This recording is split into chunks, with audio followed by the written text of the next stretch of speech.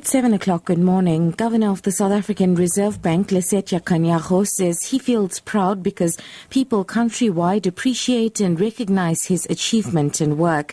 Kganyago was addressing thousands of people at a celebratory event honoring him and Judge Tati Makgoka in Limpopo. Kganyago and Judge Makgoka hail from the rural area of Moleki.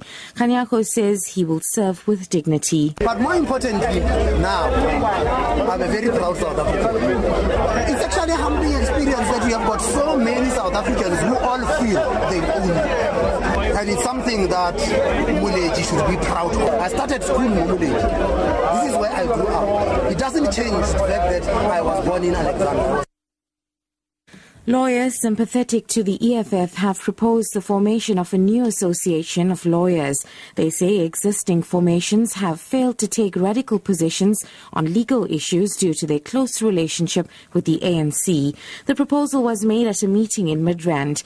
EFF National Chairperson Dali Mpofu has welcomed the proposal. It would be interesting to bring into that debate of lawyers' organization people who come with a socialist orientation, who are going to look at issues of human dignity differently from the current organizations. So I think it might be something that we have to look at in order to challenge those other organizations, but also to cooperate with them where we agree.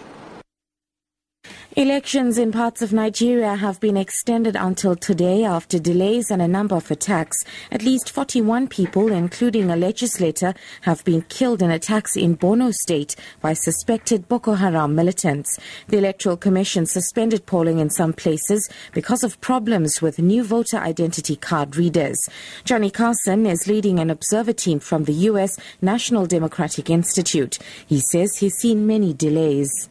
There have been a large number of people at each of the polling places. They have been very orderly and very patiently waiting for the election materials to arrive.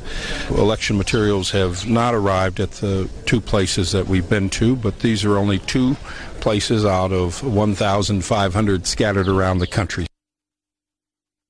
And finally, Guinea has deployed security forces to the country's southwest in response to reports that Sierra Leoneans are crossing the border to flee an Ebola lockdown intended to stamp out the disease. Residents reported tension in the region resulting from a large influx of Sierra Leoneans. The southwest region of Guinea borders northern districts of Sierra Leone that are focus areas for the three-day lockdown. Sierra Leone conducted a similar nationwide operation last September when transmission rates were much higher. Ebola has infected nearly 12,000 people in Sierra Leone. Top story, Governor of the South African Reserve Bank, Lesetja Kganyago, says he feels proud because people countrywide appreciate and recognize his achievements and work. For Lotus FM News, I'm SUDISHA. I'll be back at 8.